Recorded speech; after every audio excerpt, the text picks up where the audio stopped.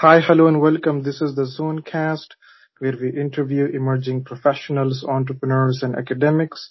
And today we have with us on the show Hind Al-Abadleh. She is the professor of chemistry at Wilfrid Laurier University. Hi, Hind. How are you? Welcome to the show. Hi, Salman. Thanks for having me. I'm doing well. Perfect. Thank you for taking the time to be on the show. And I want to start by talking about your background. Can you share your professional and personal background? Yeah, sure. So I grew up in the United Arab Emirates, and I finished my schooling there up to the university as well.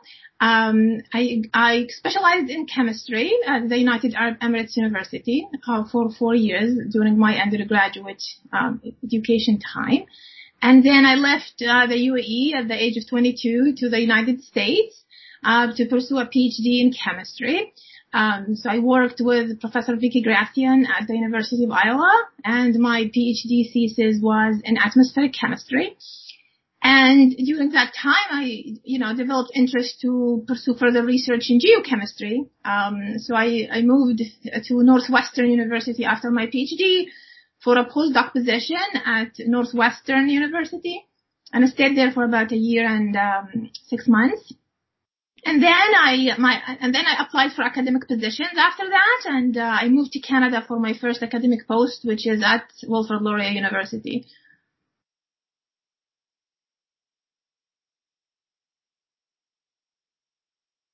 Yeah.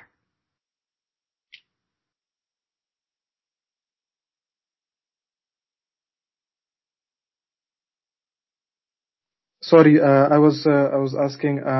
I'm curious to know how and when you developed your interest in science, and how old were you, and what sparked the interest? Right, yeah. So I think, it was in high school, when my teachers realized that I am good in science and, among one of the top students. So, during my time in high school, we had to choose a stream between arts and science for grade, 11 and 12. And, my teachers at the time, and the whole community and families as well would encourage students who are excellent in science to pursue the science stream. And it didn't matter if you're a boy or a girl. It's actually, you're good in science, you just have to stick to the science stream. So this is how it was. So it was my teachers who actually highlighted that at a very early stage in my education. So it became crystal clear that in, grade 11 and 12 will be in the science stream. And during that time, I had to write a research paper for a chemistry class, and I decided to do the project on pollution in general. So I wrote a 50-page research paper, if you will, on air pollution, water pollution, and soil pollution. And it was an eye-opening experience for me to read about, the damage that has been done to the environment since the Industrial Revolution. So it was high school that actually, got me interested in environmental work as well. Wow, that's interesting. So I was reading online that you're doing a study on air pollution in Canada. Mm-hmm. So can you talk about that project? Yes. This is an exciting new program in my lab. So I've been talking with an environmental consultancy company about starting an air pollution study in the city of Kitchener about 2 years now. Where the idea was that we have low-cost sensors that we can purchase and install in different locations in the city and monitor real-time pollutant levels as a function of time and meteorological parameters. But then we hit a point in the project where, like, who's gonna put the seed funding for it?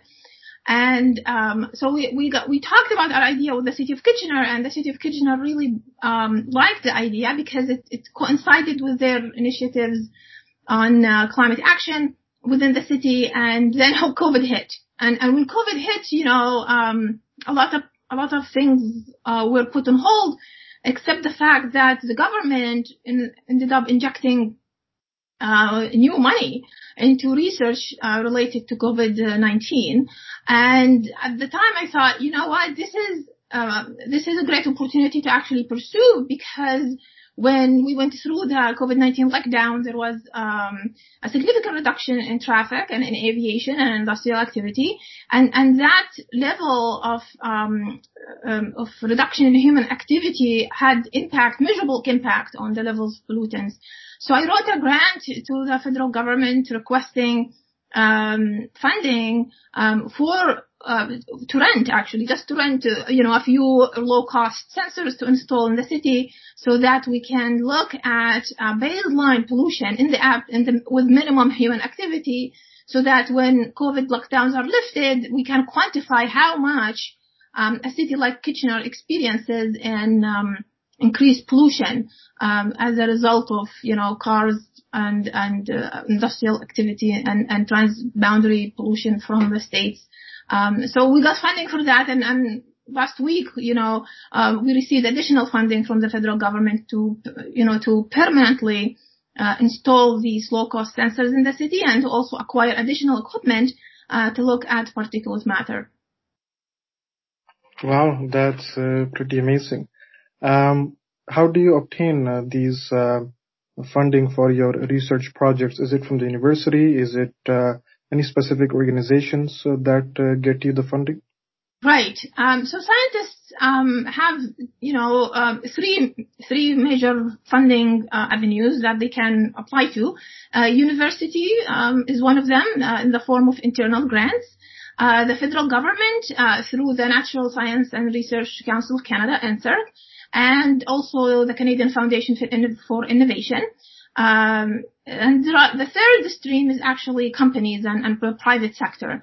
And the nice thing about the private sector is that, the government is interested for academic private sector partnerships, so they have programs that they can actually double or triple even the amount that an industrial partner will put on the table.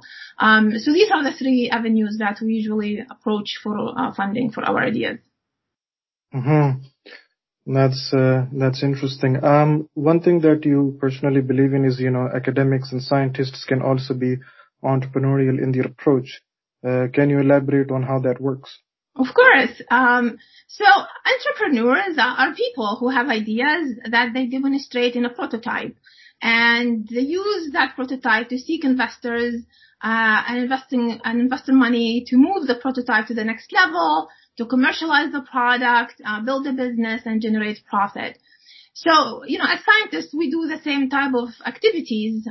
We are in the business of generating new knowledge, publishing new science, and in some cases, build startup companies that commercialize the products from our ideas. And so what we do is that we write research proposals that outline our ideas and how innovative they are, and we seek funding from the universities or the public and private sectors to bring our ideas to reality. So you see there are similarities between the entrepreneurial approach and what scientists actually do in their research labs.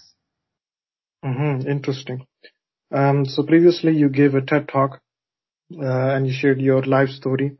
And, I was curious to know, your whole experience being on TEDx and how you prepared for your talk, and if you have any tips and techniques on effective public speaking.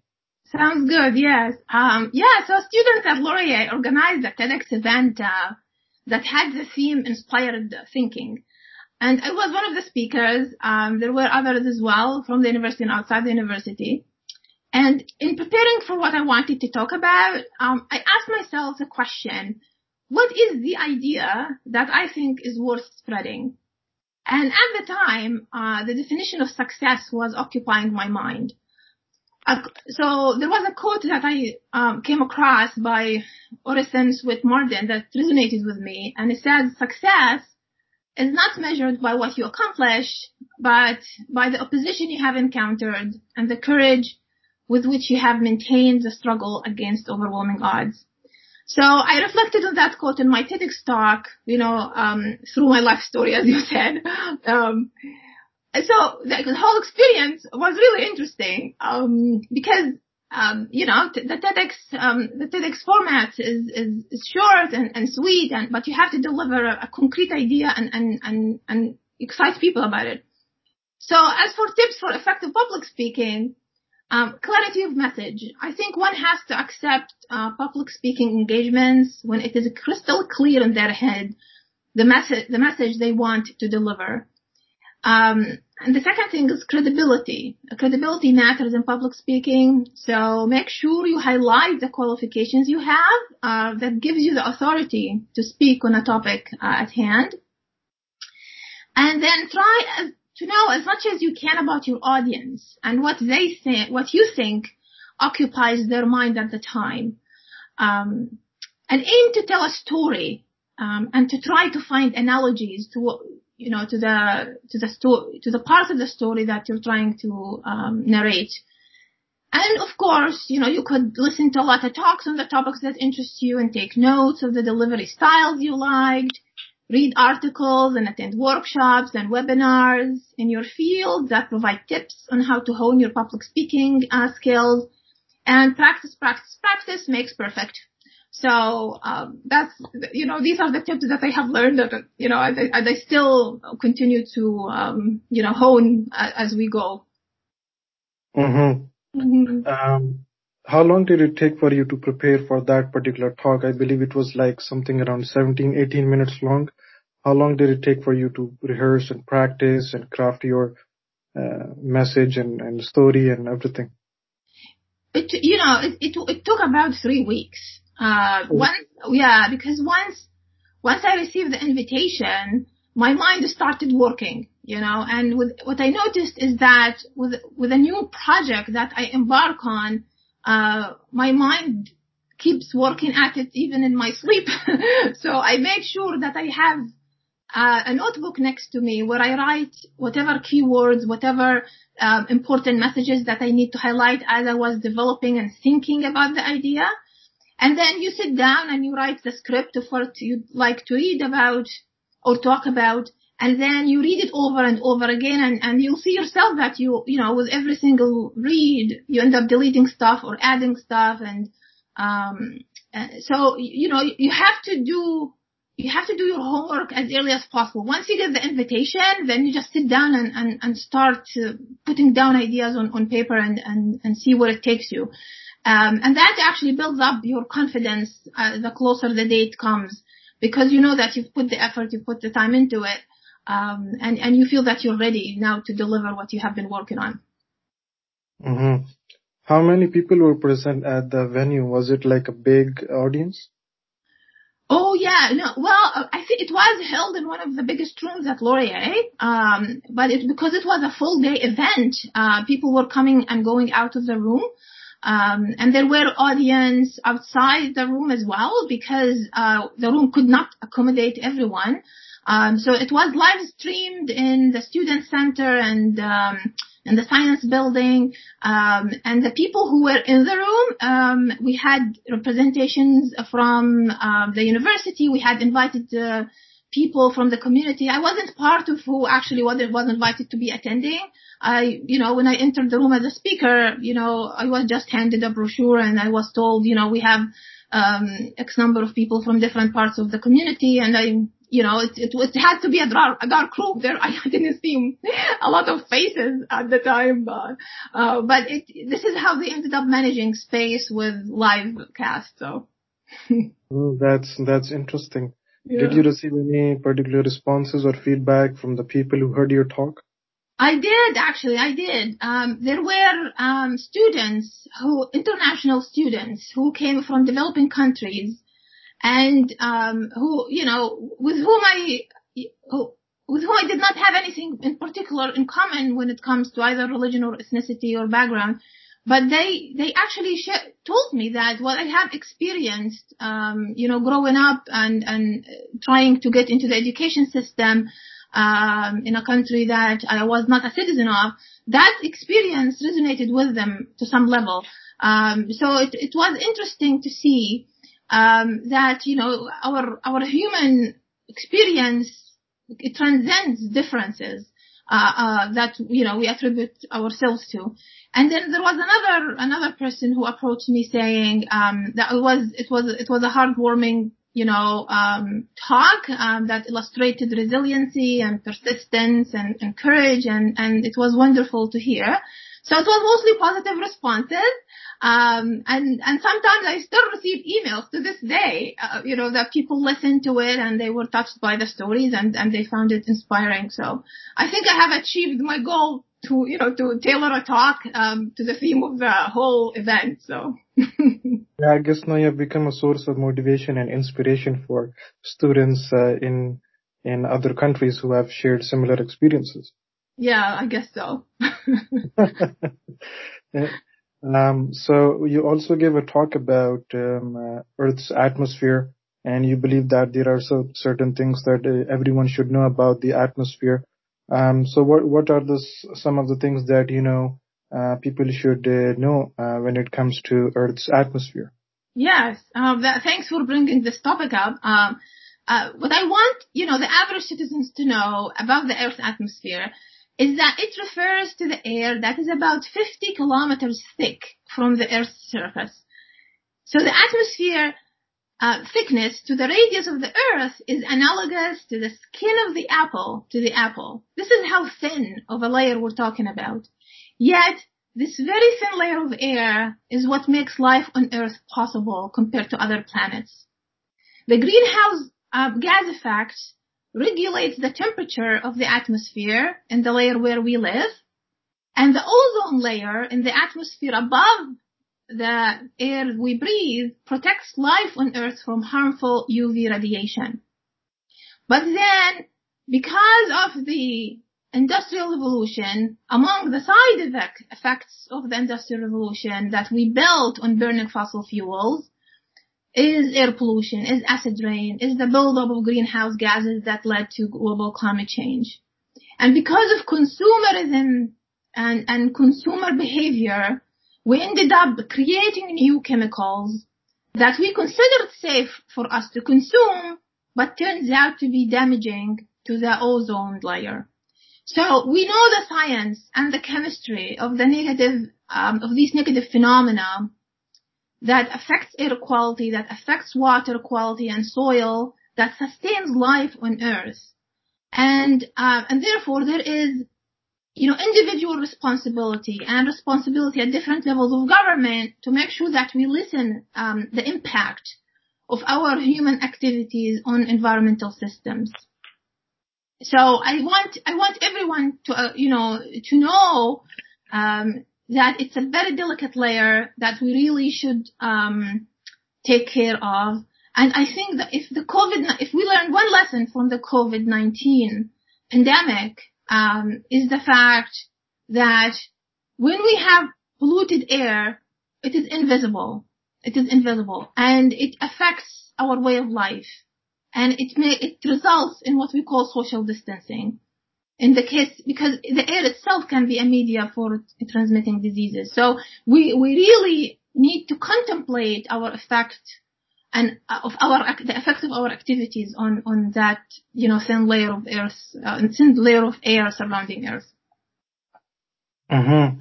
So, definitely there is some level of awareness that is needed among the general public about the situation. Are there any particular steps that ordinary people can take to protect the atmosphere or help the environment? Oh, yes, absolutely. So at an individual level, you want to look at how much energy you're consuming, right? Whether it is in the car that you drive or in electricity use in your home. And if you have power, because you own a home, for example, and you do not live in a rental unit, have an energy audit for your home, and make sure that you are not wasting energy, because wasted energy means that you burn fossil fuels that results in emissions, and that energy was not used, neither by you nor by anyone who lives in the home. So energy efficiency audits for homes are the low-hanging fruit for reducing our carbon footprint.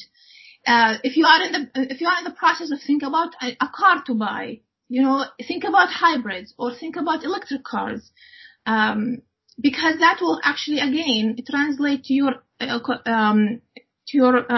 ability to predict the impact that you will have on burning gasoline for travel or for using a transport system. Or if you can ditch the car altogether and rely on public transit, do that. That's even better. And then vote with your wallet. Where do you spend the money that you spend? Do you spend it, and why do you spend the money that you spend? I mean, if we contemplate about how much stuff we accumulate, do we really need all of that, right? So if people think about the stuff they buy and they try to actually be conscious of their consumer behavior, that will actually lessen the impact on the emissions that will happen at an industrial level to provide consumer products. And there are other, these are the two things that come to mind right now, but I have written articles on the topic that include also food sources. What do you get? What type of meals you cook, and what type of food sources you have? Are they ethically sourced? Do you support local farming? So these are sorts of the areas that we at an individual level we do on every single day. Consume energy, move around, and the food that we eat. But then within those activities, we can take steps to lessen our environmental impact. Mm-hmm. Those are definitely some good tips, and I guess everyone should take the environment and the atmosphere more seriously. Mm-hmm. The pandemic has been a particularly difficult time for individuals and also for businesses. How did this pandemic affect you personally? Did you have any reflections?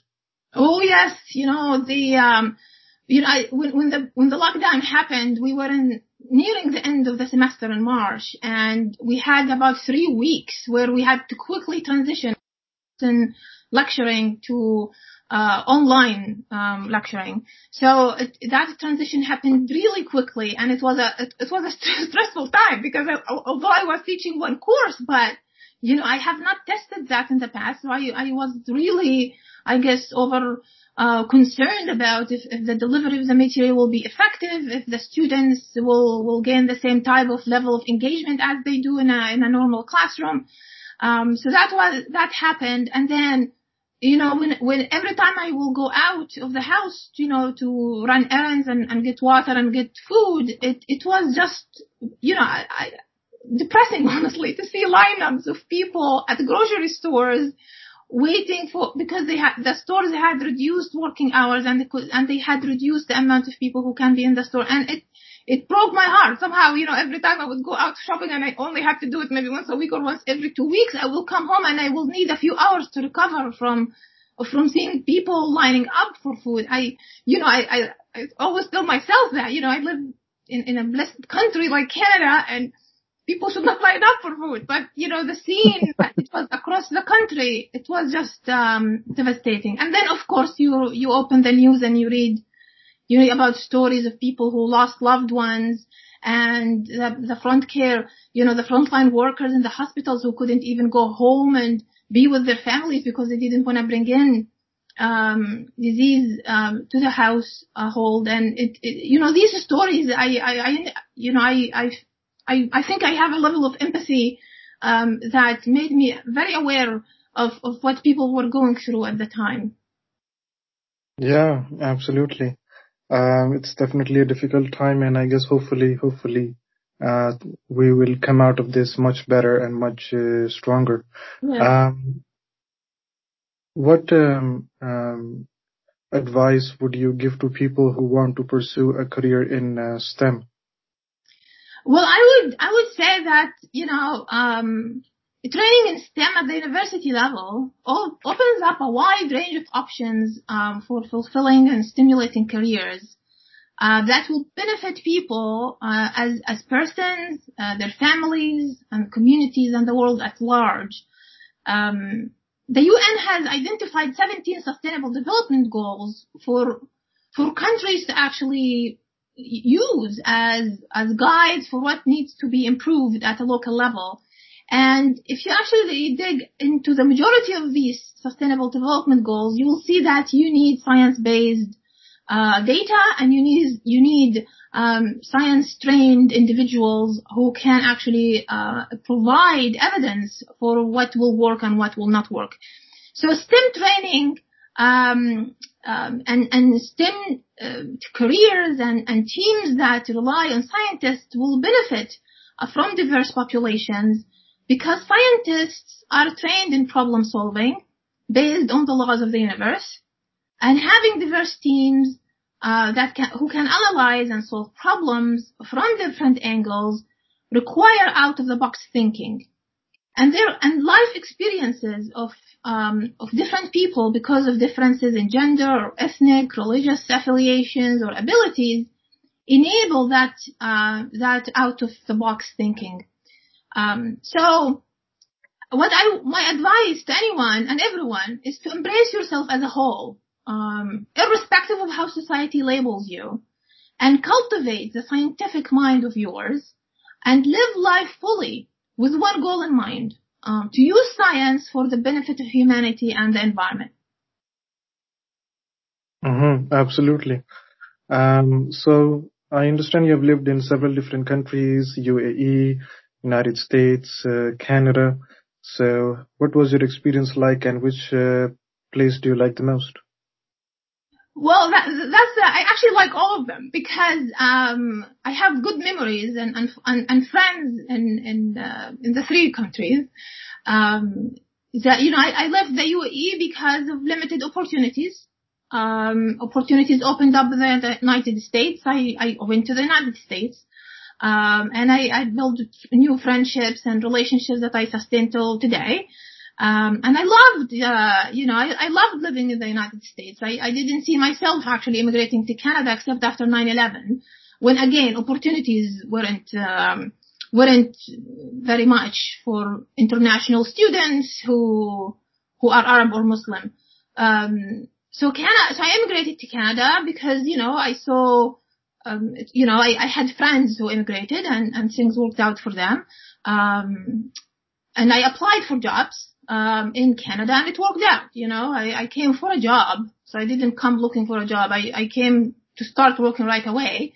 And I've been in Canada since then, but I still have strong ties to the United States, and I still have strong ties with the United Arab Emirates. And I'm expanding my international network beyond the three countries, and we'll see how that will go.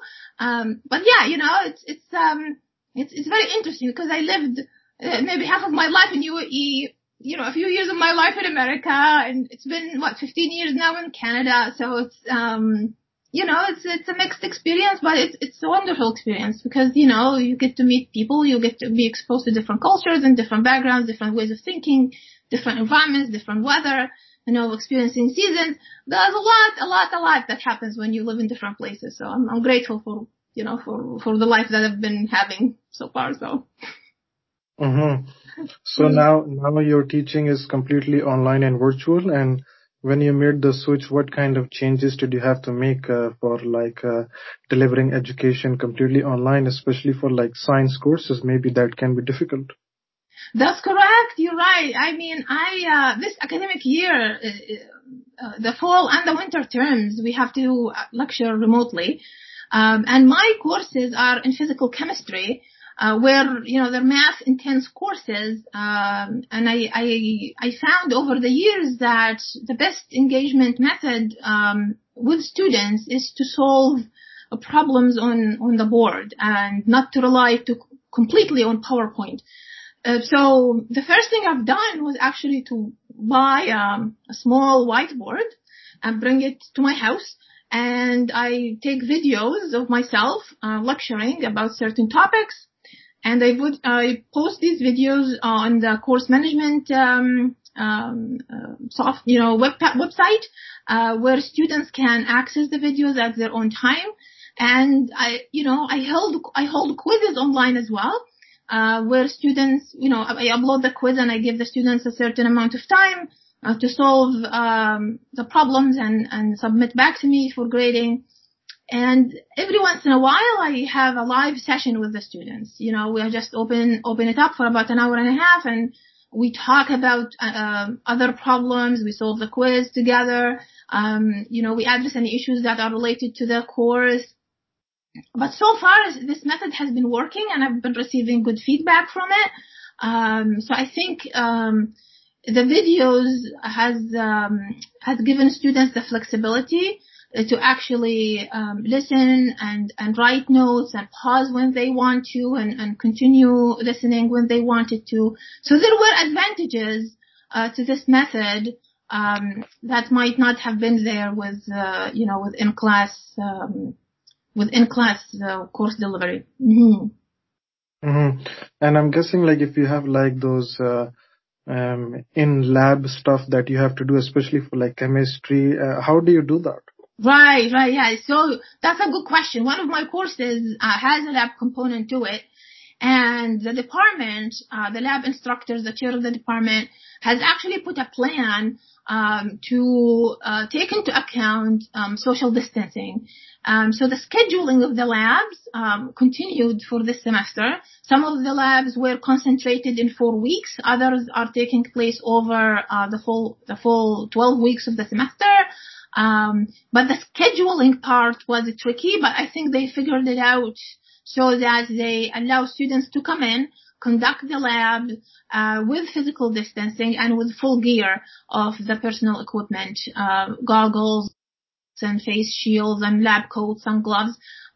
So far, most of our students have had the in-lab, in-person experience, and we did not have to resort to virtual labs. Mm-hmm. So the labs are open for certain weeks, and then they can book an appointment and come in person and do their stuff. The come in person and do their stuff is applied only to research students, but for labs associated with courses, the students have to come during the scheduled lab hours. Then they do not come to the university after that because the lecture component is delivered online.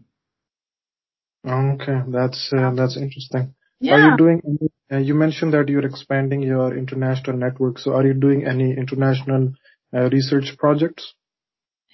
Well, yes. So that's the air quality work that I have sparked interest with my collaborators in the United States, and I'm starting talks with a group in China and with a group in Germany.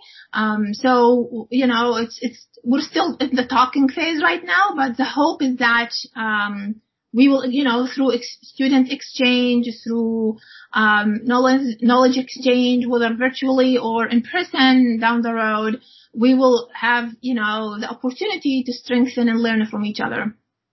Mm-hmm. So from your study, do you think that the air in Canada is not as clean as we think? Do we have reason to be concerned? No, well, so far, we do not have to be, okay, relatively speaking, air quality in Canada is much better than what it was, for example, in the 90s, when the country was experiencing acid rain and effects on, or in the 60s when we did not have regulations on the catalytic, on the emissions from cars, for example. But in 2020, our air quality is better, for example, than China, than India, than developing nations in general, because of the fact that we have strict regulations and strict laws. And when we look at long-term trends in pollution levels over 10 years, over 20 years, we see steady decline in pollutant levels that affect air quality health index. So we should not be concerned, but at the same time, what we have noticed over the years is that human activities near near industrial activity, or in congested areas, on highways, for example, or in areas that experience forest fires like British Columbia or in Alberta, air quality get affected over short periods of time because of short-term events, or and that can have impact. So the question becomes: is what can we do to lessen or to even lower the emissions from activities that still burn fossil fuels, and at the same time think about adaptation in the way that we will minimize the frequency of forest fires in areas that are affected, where communities live. So everything is connected in a way that our actions can actually influence impacts. Yes. Mm-hmm. That's interesting. Well, it's good to know that the air here is relatively, so that's good to know when we go outside, and hopefully it will stay that way. Well, Hind, it has been very nice speaking with you and learning about your work and your background and your story. So thank you so much for taking the time to be on the show. Well, thank you very much again for having me, and nice to virtually meet you. Yeah, likewise. You want to share your website or something if people want to find you or contact you? Yes, absolutely. I will email that to you as well. All right, perfect. Listeners, I hope you enjoyed this episode and you get a chance to learn from Hind's story about resilience and about her pursue of the STEM careers and her research. And if you have any questions, you can reach out to her. I will put some information in the show notes. And thank you so much for listening to Zonecast, and stay tuned for more episodes.